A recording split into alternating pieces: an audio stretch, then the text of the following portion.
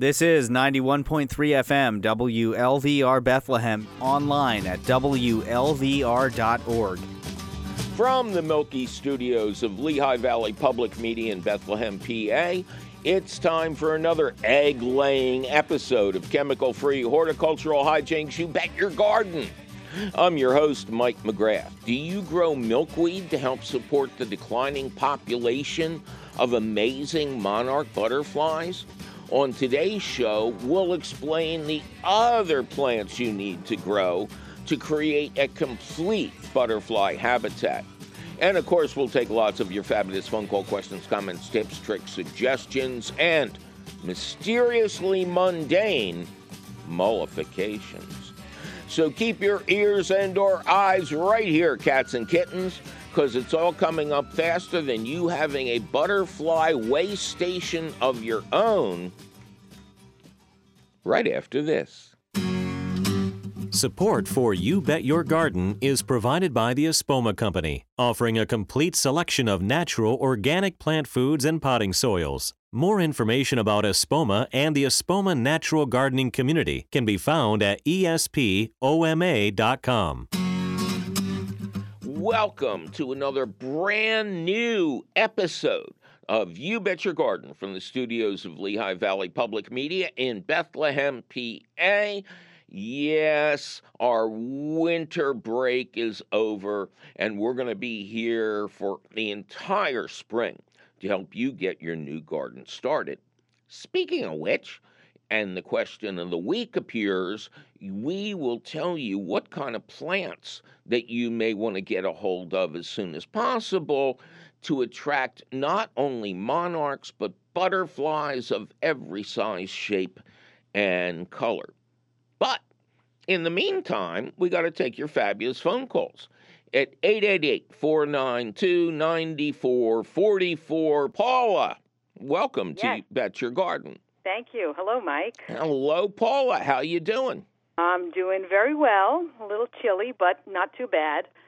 Where are you chilly? I'm in New Rochelle, New York. Oh, that's kind of up there, isn't it? Yeah, a little bit. It's about 45 minutes outside of Manhattan. But north? North, yes, from where you are. Okay. Well, north is north. I have no control over that. You're giving me too much credit. All right. What can we do for Paula in New Rochelle? I have on my patio one of these tabletop planters, a table planter. It's called a veg trug. Okay. 2x8. I've had it for several years now, and I've had mediocre success with what I plant in there. Mm-hmm. I'll plant something like parsley or some lettuces. I'll get a few sprouts, and then it all kind of just withers and dies away. And it came with one of those fabric liners, and I'm wondering if that's a problem, if it's keeping the roots too wet, or if it's just not a good thing to have in there. Should I take it out and move it all, start all over again with new soil? I don't know what's going on. It should be doing a lot better. Now, as opposed to my raised bed on legs that I have on my patio, which came from Green's Fencing, who are apparently the biggest producer of natural cedar garden beds and composters.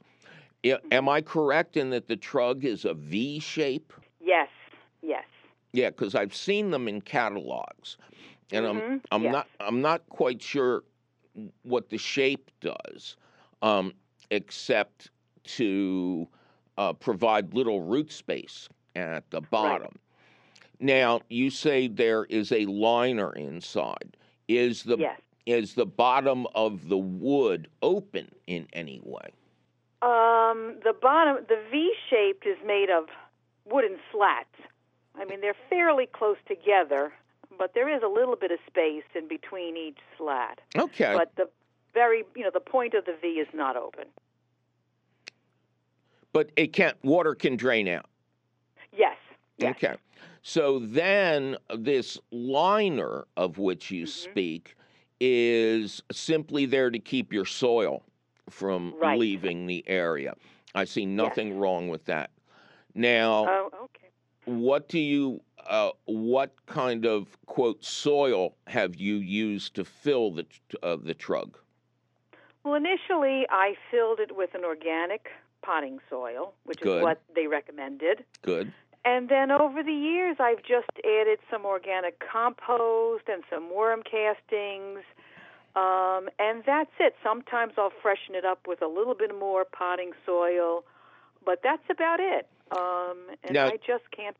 You're using bagged compost. Yes. Okay. Yes. Do you know the brand offhand? Coast of Maine. You got all the right ingredients in there. What direction is the trug facing? It gets a lot of morning sun. Good.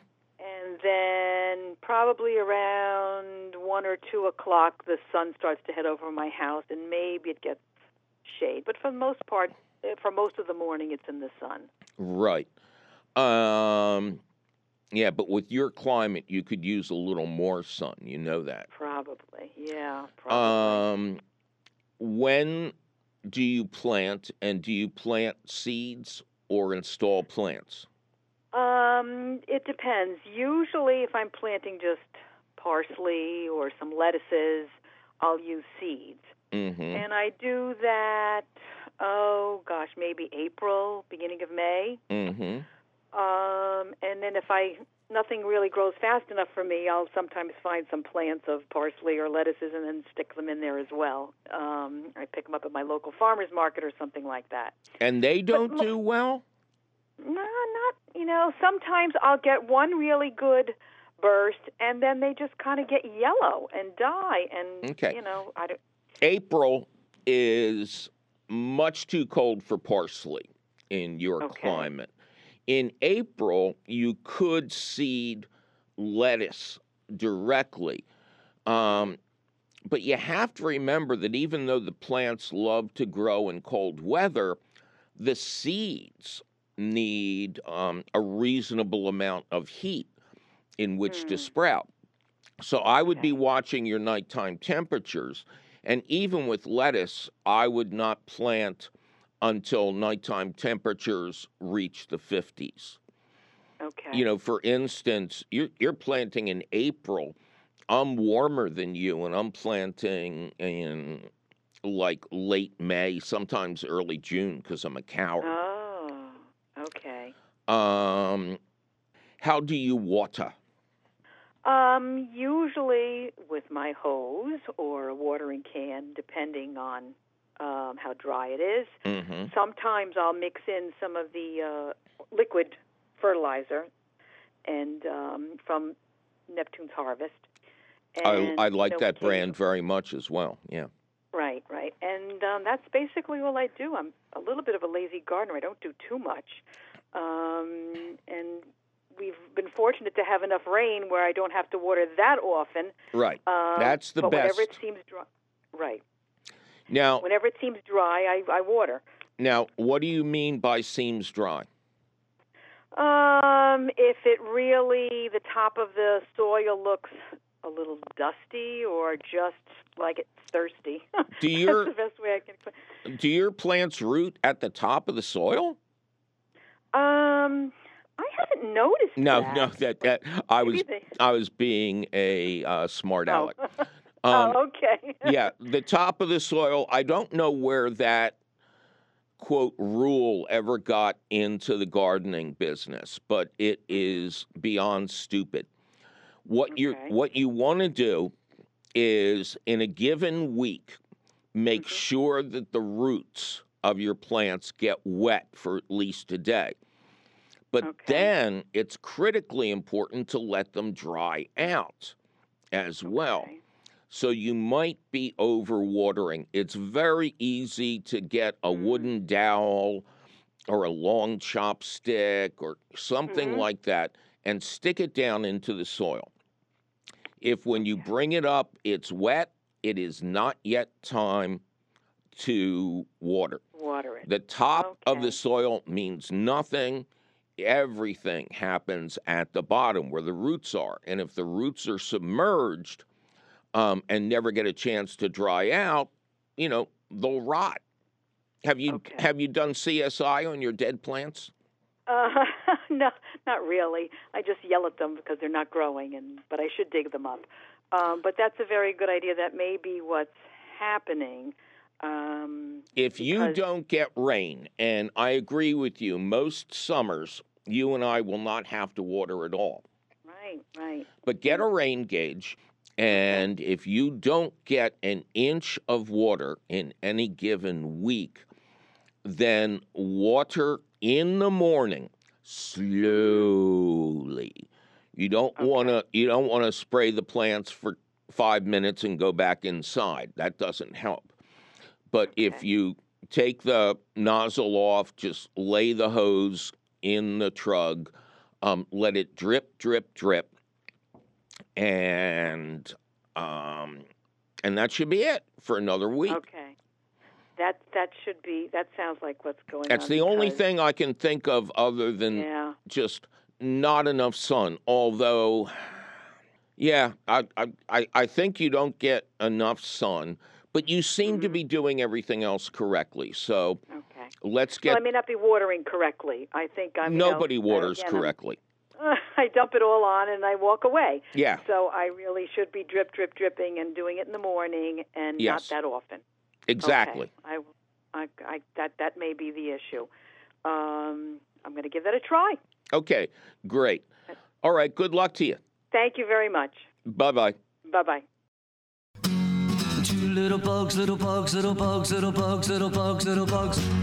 Two little bugs, little bugs, little bugs, little bugs, little bugs, little bugs. Two little bugs, little bugs, little bugs, little bugs, little bugs, little bugs. Two little bugs, little bugs, little bugs, little bugs, little bugs, little bugs.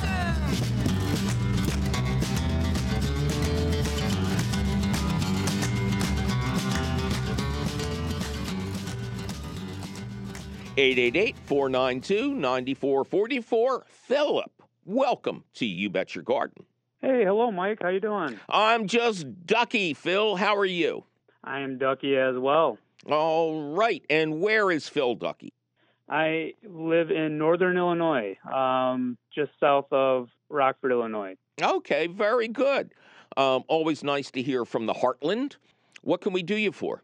Yeah, reason I was calling, I had a question about overwintering peppers. I've been overwintering peppers now for 3 years based on your advice. Right. And I still can't stop buying new peppers every spring. Right. So at this point, I've got peppers as tall as 4 feet and some as short as 6 inches. And my question was, am I able to perhaps prune some of the taller ones so I can fit more pepper plants under the same row of lights and get the intensity on all of the main sets of leaves on each plant? I think you're going in the wrong direction. Now, I have a lot of tall pepper plants. They're doing really well so far this winter. And I have, like you, some peppers that I'd started just this season, and they're not very tall. So what I do is the pots with the tall ones are generally big enough to arrange the little ones on top of the soil. Or you simply create a berm, so to speak, and you put wood blocks or bricks or books or, old car batteries underneath the short ones to get them up closer to the light. Or if you have these new deformable LED lights, what they call garage lights, you can hang one over the tall plants, and you can hang another one. They generally come in pairs, lower for the small ones. But I would not prune them. I'm not really in favor of pruning most of the time. And, if you're doing this correctly and you've got good light and it's warm in there, you're getting flowers, right? You're getting peppers. Yeah, I am getting flowers still. They've been inside for well over a month now and still getting some production, which is better than my prior years. Again, if it's warm enough, which means, 60 degrees or over, And if you've got the right lights and these deformable, I don't know why they're calling them that, LEDs, these so-called garage lights, are very inexpensive to buy and to run. This is the first full year I've been experimenting with them, and the peppers are responding beautifully. I've also got basil growing out there, salad greens, which I never did well with over winter inside before. And I really recommend them. And rather than decrease your yield, which is never a good idea, if you have as many as I do, you can be picking ripe peppers every day. Again, as long as the temperature is controlled where they are. And I see no reason to reduce the number of peppers you can have over the winter. If you do this right, I get a fresh ripe pepper every day. Yeah, I can definitely do that too. How do you suspend those garage lights then over your plants? You get what's called a trouble light. That is a long cord with a regular light bulb adapter at the business end. And you can, the deformable lights fit right in there. And then you just use hooks or something to move them up or down to the height that you like. Okay. All right. Yeah, I'll definitely do that. I've been using some of those in other spots in my house just for lighting. So I will definitely look into that. That'd be nice. Yeah. No, it sounds like you're doing great. If and you have to admit, after 2 or 3 years, the trunks of those peppers look like little trees, right? Yeah, my neighbors asked what kind of trees I had outside this year, and I'm like, well, those are my peppers. So yeah, they're doing really well. Yeah, keep up the good work. You don't sound like you need any help at all. All right, fair enough. I was overthinking it. Thank you so much. Oh, my pleasure. Good luck to you. Bye-bye. Yep, thank you. Have a good day. Bye. Well, it's time for me to take a little break and continue to repeat my warning that interest in gardening has been surging beyond belief, and you need to order plants and seeds now or risk getting shut out. But don't go trolling for your tomatoes just yet, because we'll be right back with a lengthy list of the plants that will transform your yard into a butterfly haven. Plus your fabulous phone calls. I'm your fabulous Mike McGrath, and you're listening to a brand new episode of You Bet Your Garden from the studios of Lehigh Valley Public Media in Bethlehem, Pennsylvania.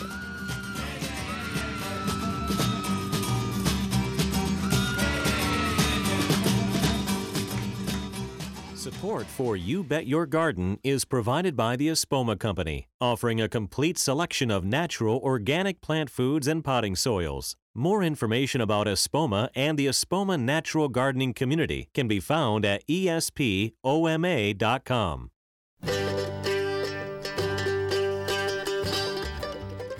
Welcome back to another thrilling episode of You Bet Your Garden from the studios of Lehigh Valley Public Media in Bethlehem, PA.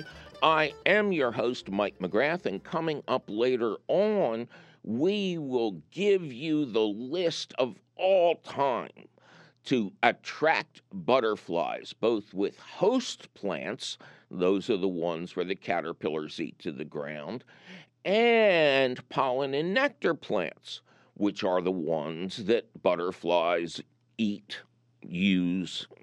What do you do when your proboscis is going in there? Anyway, and that'll feed them in the summertime. It's especially important with monarchs who got like a 2,000-mile trip in front of them. Okay? But back to your fabulous phone calls right now. Ryan, welcome to You Bet Your Garden.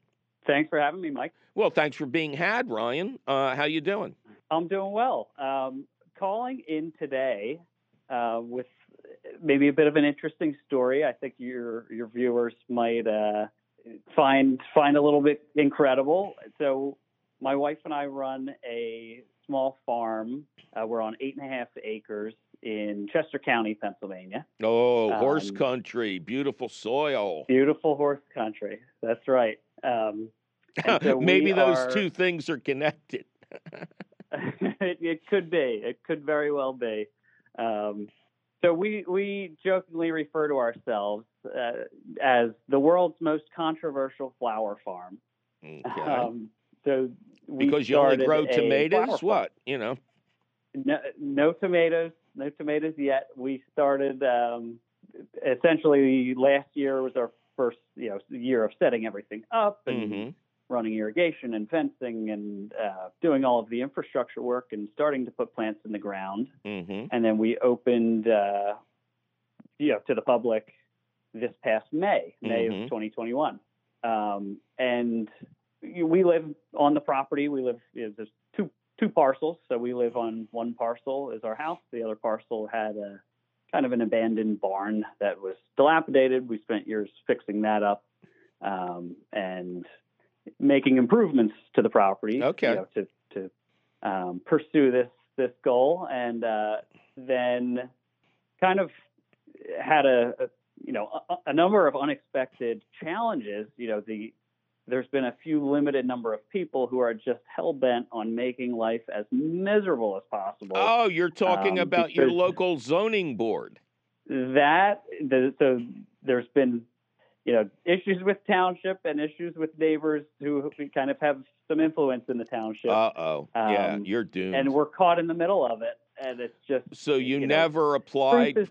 You never applied for a business permit or anything like that? So we did, actually. So we had submitted back, before we opened, just for a zoning opinion letter to kind of confirm that, hey, we want to have flower sales and workshops on the property as is permitted. We're zoned for agriculture, so we're in the agricultural district of our township. So there's really no better place for something like this. But was the permission granted? It was.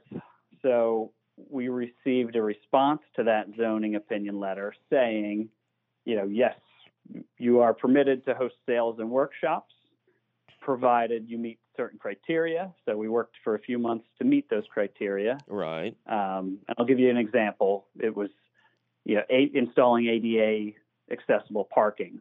So that, you got to. Any guests like that could have the ADA parking and access the barn, which is all ADA compliant as well. And okay, don't worry about that so much. Tell me what's going on. So we had our first sale, which was Mother's Day, so big flower holiday. We're closed for Valentine's Day, but we made Mother's Day count, and there were just kind of disturbances from a few neighbors. One of the neighbors pulled up to our driveway and blocked the entrance to the driveway so that cars couldn't pull in. Oh, that's kind of not so passive aggressive. Not at all. Came onto the property, was asked to leave a number of times, refused to do so, stormed into the building, just making a general scene. And so the zoning officer actually was invited, who's a good guy, and he came out to the property. He was on site that day, and he told our neighbors on video, hey, this is permitted in this district. This is permitted in the agricultural district, and they're allowed to grow and sell whatever they produce on their property. They're allowed to sell it on site. Pennsylvania Right to Farm Act. So you would think that would be the end of it. No. It sounds like toxic neighbors, which is the hardest problem to solve in organic growing. It is. It's the toughest nut to crack, but.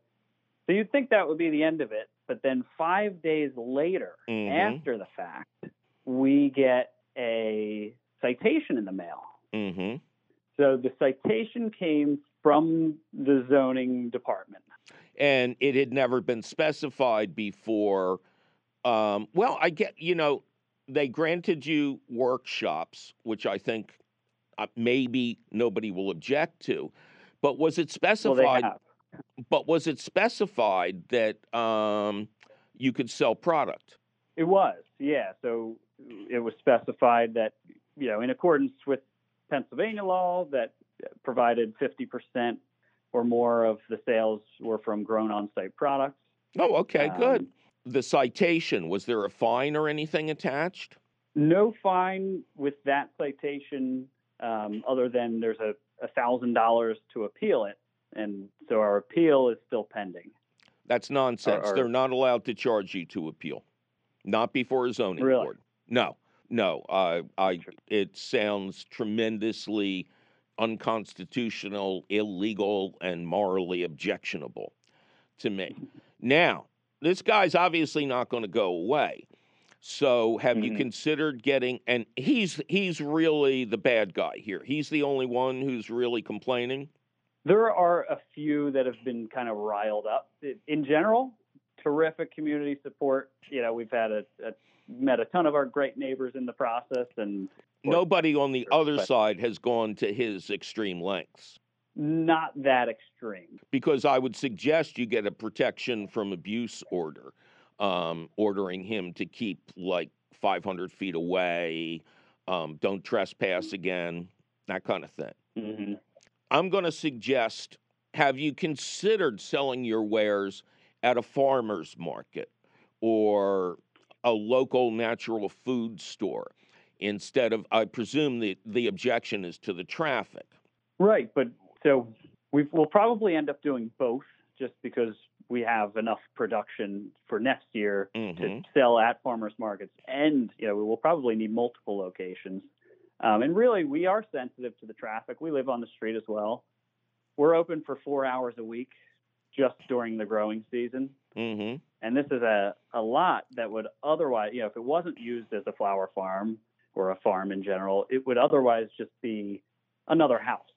So that's something that would be, I always make the argument that I also live next door, and I think a house would be a lot more impactful. What you're going to have to do is demand the zoning board somehow resolve these conflicting agreements and then non-agreements.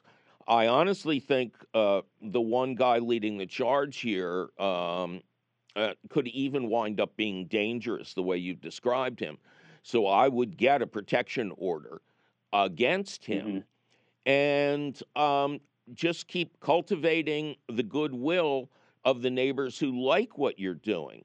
Either circulate a petition that you can then present to the township, or have them write individual short letters of support. And it sounds like you're legally in the right. But these things happen. Neighbors think, well, I don't know what these kind of people think. But, perhaps if you could go back in time, you would send out little postcards to everybody saying you were going to open this business. But it doesn't sound like you just rammed into this without permits or anything. So, out in your area, which is very wealthy, you should be able to find a great lawyer who will work without charge. Pro bono on something like this. Somebody who's really into agriculture and organics. And, you should be able to get the zoning board to uphold their original permitting process. But again, always have a plan B. And for me, that would be farmers markets, local natural food stores, perhaps another location that doesn't involve your driveway, that's maybe set up a little business in town, especially if there's any vacant ones. And because the legal process could drag on and on.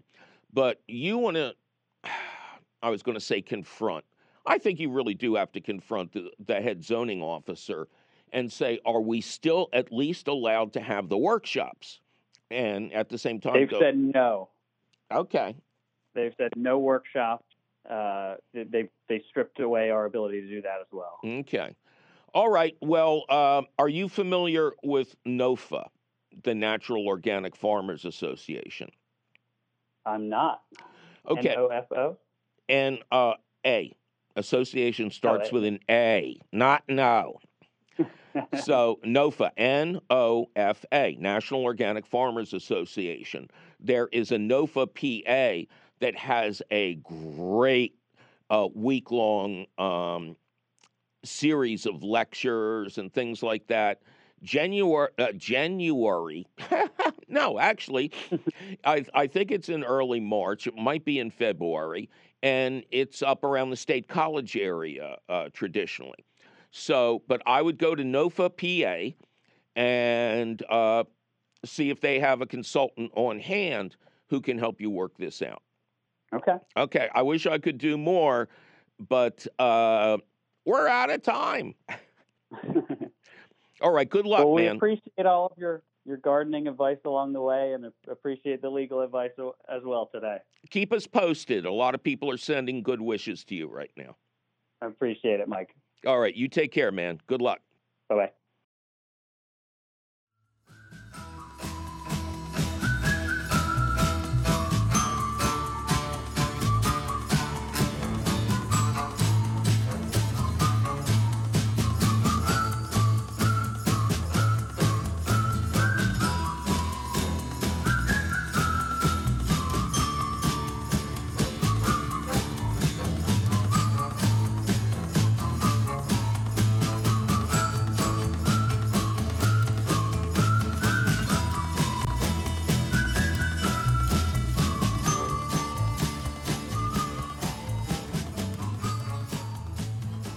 Andy, welcome to You Bet Your Garden. Thank you for having me.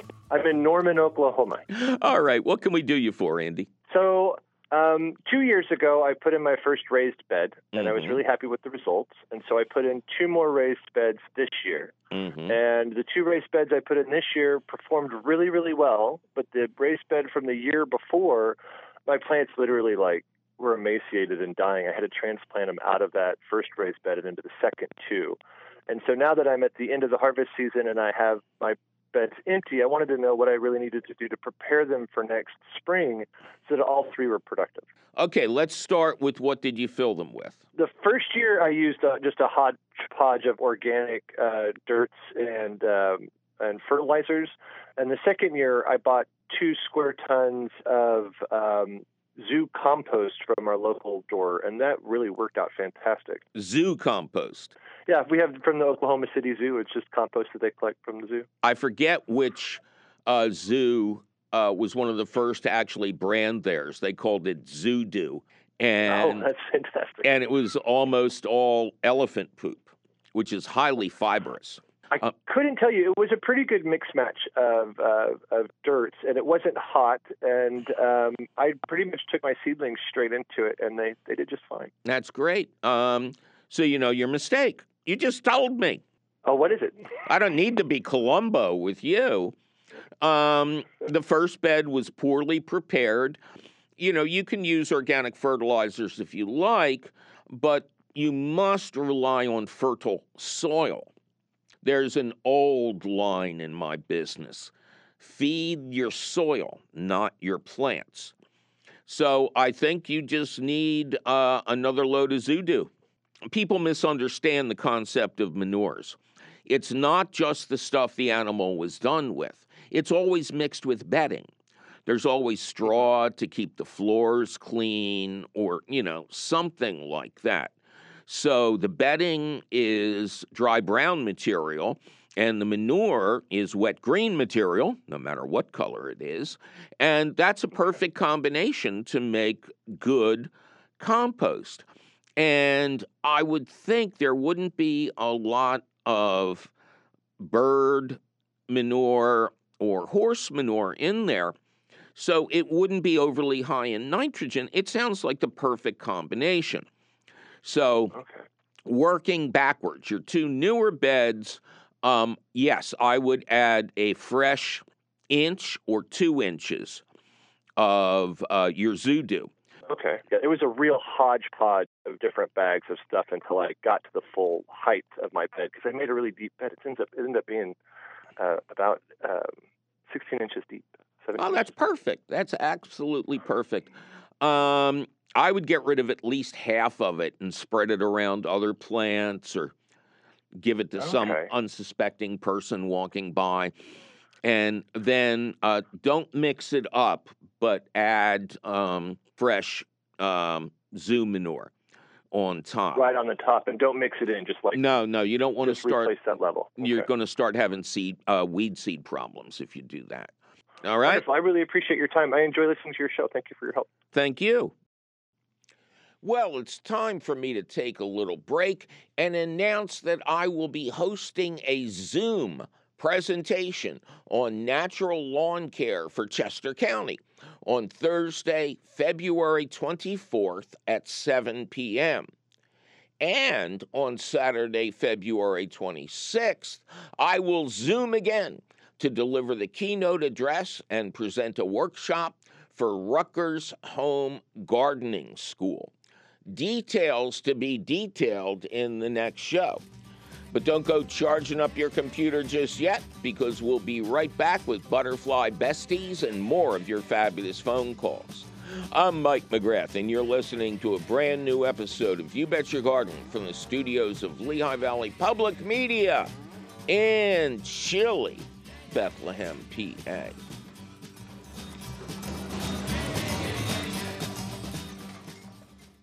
This is 91.3 FM, WLVR Bethlehem, WLVR.org.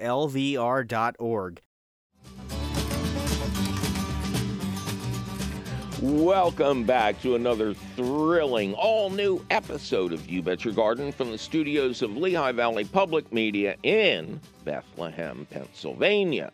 I am still your host, believe it or not, Mike McGrath, and we're in the stretch now, cats and kittens.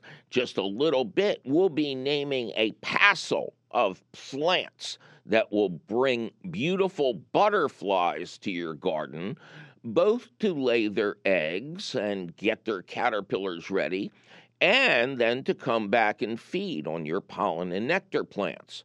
You're going to want to make a list, or look it up later at Gardens Alive. That's up to you. But before that, more of your fabulous phone calls.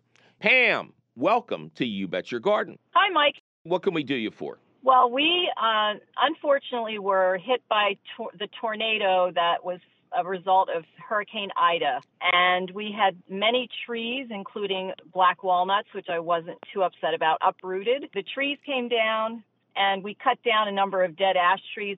We have a number of stumps, as you would guess. Mm-hmm. We've pulled out some of the stumps. What would be the best option, or what are the options? Okay, so your options, you can have the stump ground down. Then you can't grow anything there because there's this giant plug in the ground that won't degrade for 20 or 30 years. Okay. Or you can have the stump ground down to a comfortable height, cover it with containers of plants that you like to see so that everything is working out together. But grinding is okay if you don't care about something regrowing there. But I always recommend that people consider the stump as a starting place for a nice elevated container garden. Okay. And as far as planting grass seed over where the stump was ground, is that doable, it won't work. Or does it? No, it won't work. Oh, really? Okay. No, only where you actually pulled the stumps out, and they're a bear to get rid of. They are, yeah. Okay? Okay, great. Well, thank you so much, Mike. I really appreciate all your help. As inevitably occurs at this point in the show, it is time for the question of the week. Submitted for your approval. A battleship full of butterfly plants. As you may recall, in our last thrilling episode, we explained that the dreaded milkweed seed bug was not an enemy of monarch butterfly breeding, but instead was an asset. This week, it's a rundown of the best milkweeds and other butterfly plants for your garden, thanks to the legendary Ron Ryle of Pottstown, PA, a member of Monarch Watch, a nationwide group of citizen scientists, official monarch tagger, and a wonderful example of how you can see these wonders of nature, help care for their young, and fuel them up for their seemingly impossible journey to overwintering sites in Mexico with just an intensive planting in a small backyard. First, the basics. Eastern monarchs spend their summers in the U.S. and Canada and then retreat back to their breeding grounds not far from Mexico City. There, they hibernate together in massive numbers in the trees, often completely camouflaging the entire tree with their famous colors. It is during this time that natives and scientists look for tags that have been attached to a specific spot on one of the butterfly's wings. These small discs reveal who tagged it, the date it was tagged, and the city in which it was tagged. I was honored to actually tag and release a few at Ron's home in Pottstown and can assure you that these butterflies have sturdy wings. During their time in Mexico, the monarchs mate and then begin the journey back north to their feeding grounds. The first group stopping where it's warm down south, the second group waiting till it's just as warm in the mid-Atlantic, and the final show-off group flying all the way up to Canada, each and every female looking for a milkweed plant on which to deposit her eggs. The eggs hatch quickly, distinctive-looking caterpillars emerge and start chowing down on the milkweed, gaining a little more invulnerability every day from naturally occurring compounds that exist in the milkweed until their colors make it obvious they would be a lousy or maybe even toxic meal. Then they spin a very distinctive and beautiful chrysalis, inside of which they will finish a complete metamorphosis and finally emerge as impressively colored adults. After a couple of hours drying their wings in the sun, they will flutter off, their need for milkweed over. From here on in, they feed on pollen and nectar. That means that growing milkweed is only half of achieving a monarch-friendly landscape. But first, let's discuss those milkweeds. Here are 3 that are native to Pennsylvania and surrounding regions. Listeners and or viewers? Do we have fewer viewers? I hope not. In other regions should consult their state extension service and or monarchwatch.org for the best varieties for their specific region. Okay? First up is common milkweed. It has big pink flowers and attracted the most monarchs by far in Ron's garden. Swamp milkweed has smaller pink flowers and, despite its name, does not need to grow in a swamp. It simply prefers wet areas. Tuberosa, aka butterfly weed, and either railroad Annie or Auntie, named for its legendary ability to grow next to, around, and between railroad tracks. Like the early bluesmen, this plant followed the rails. But man does not live by monarchs alone. Here are the other host plants Ron grows in his butterfly backyard and the butterflies they attract. Number 1, for no good reason or another, are pawpaw trees, which not only deliver that delectable, giant-size, fragrant tropical fruit in the summertime, but also attract the zebra swallowtail. Dutchman's pipevine attracts the pipevine swallowtail. Come on, did you need me to tell you that? Parsley, an excellent butterfly host plant and feeding plant, attracts the eastern black swallowtail. Hops attracts the eastern butterfly in such quantities that the plant is also known as the hop merchant. Hog peanut, which I really don't think I'd ever heard of before, is a string bean-like vine that attracts the silver-spotted skipper. Fennel, another great plant overall for butterflies and pollinators, attracts the eastern black swallowtail. Field thistle attracts the painted lady, of which we will say no more. Spice bush trees attract the spice book swallowtail. Passion flower attracts the variegated fritillary.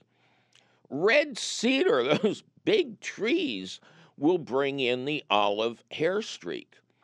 Senna, which, you can grow it for the butterflies or color your hair, but if you grow it, you might see the cloudless sulfur or the sleepy orange.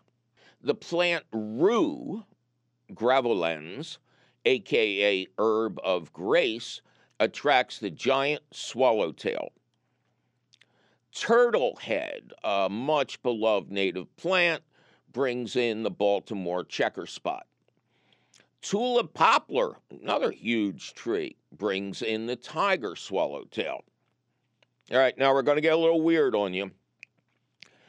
Gas plant, also known as burning bush, because like the biblical and unrelated plant, it produces so much of a volatile lemon-scented oil that it can actually burst into flame during relentless hot and sunny days, but without harming the plant. Maybe we should revisit this biblical angle. As we are told in the book of Exodus, Moses saw that though the bush was on fire, it did not burn up. Exodus 3. Anyway, it attracts the giant black swallowtail. Ron's notes on this topic. These host plants are more important than the nectar plants to follow, as each butterfly depends on specific plants on which to lay its eggs. For example, if the pipevine swallowtail cannot find Dutchman's pipevine to lay its eggs on, the butterfly could become extinct. Monarchs, of course, depend on milkweed. No milkweed, no monarchs. Ron says, I hope you will join me in conserving butterflies. Plant host plants to save the butterflies. But those are just the essential elements of the butterfly nursery. Once grown to adulthood, monarchs and other really cool butterflies depend on plants that provide lots of high-quality pollen and nectar. Here is a partial list of Ron's best plants for those adults. Number 1 will always be Tithonia, Mexican sunflower. We've talked about this fabulous plant many times on the show, and it is a huge source of pollen and nectar for monarchs on their way back down to Mexico. Verbena, Budalia, which we all call butterfly bush, blue mist, common milkweed, swamp milkweed, field thistle, state fair mix zinnia, butterfly weed, which we talked about before, that's tuberosa, late flowering boneset, purple coneflower, and mountain mint, the winner by a wide margin in Ron's pocket garden. And finally, a closing note from me. First, use no pesticides, or you'll wind up killing the creatures you're trying to help. And 2, do not attract birds anywhere near your butterfly habitat. Butterflies are a favorite food of many birds, so take those seed feeders down. Well, that sure was an exhaustive list of plants that benefit butterflies, now wasn't it? Luckily for you, the question of the week appears in print at the Gardens Alive website. To read it over in detail with links to the legendary Monarch Watch Just click the link for the question of the week at our website, which is still and will forever be YouBetYourGarden.org. Gardens Alive supports the You Bet Your Garden question of the week, and you will always find the latest question of the week at the Gardens Alive website. Yikes! My producer is threatening to maim my mountain mint if I don't get out of this studio. We must be out of time. But you can call us anytime at 888-492-9444 or send us your emails. You're tired, you're poor, you're wretched refuse teeming towards our garden shore at YBYG at WLVT.org. Always please include your location, even if you think we know who you are. We actually have no idea. You'll find all of this contact information at our website, youbetyourgarden.org, where you'll also find the answers to hundreds of your garden questions, audio of this show, video show, and our Sound of Angels podcast. Nice job, guys. You Bet Your Garden is a half-hour public television show, an hour-long public radio show and podcast, all produced and delivered to you weekly by Lehigh Valley Public Media in Bethlehem, PA. Our radio show is distributed by PRX, the Public Radio Exchange. You Bet Your Garden was created by Mike McGrath.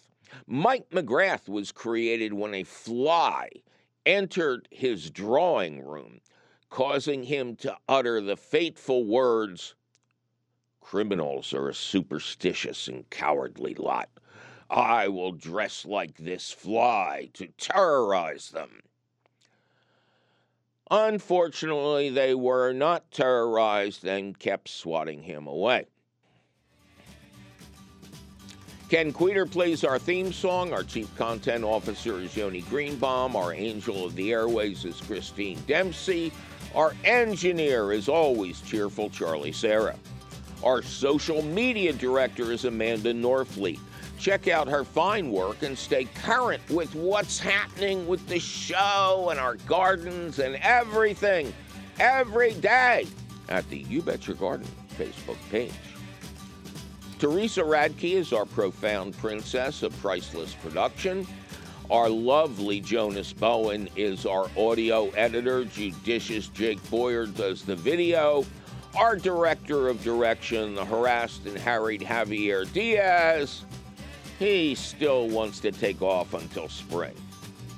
Zach the Tack Wisniewski is in the house, as is or are Jacob Morris, Carlin Canfield, and the rest of the usual gang of idiots, including yours truly. Our beloved CEO, Tim Fallon, denies that he was recently seen refusing to leave the pickup window at Wendy's until he had finished his triple bacon cheeseburger. I'm your host, Mike McGrath, and my guilty pleasure of choice is a perfectly made Philadelphia cheesesteak on an Amoroso's roll, smothered with sautéed onions and provolone cheese. And no sauce. What is it with you people ruining your cheesesteaks with tomato sauce?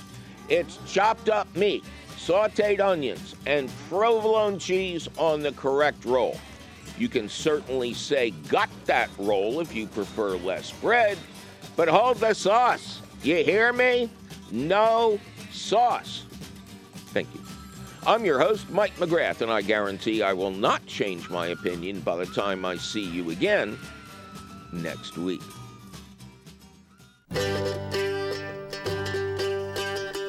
I stare out the window and dream of spring. And while we gardeners do our share of staring, we're also doing our share of preparing. I'm Mike McGrath, and on the next You Bet Your Garden, we'll educate you about the tools and seeds you'll need to have in hand.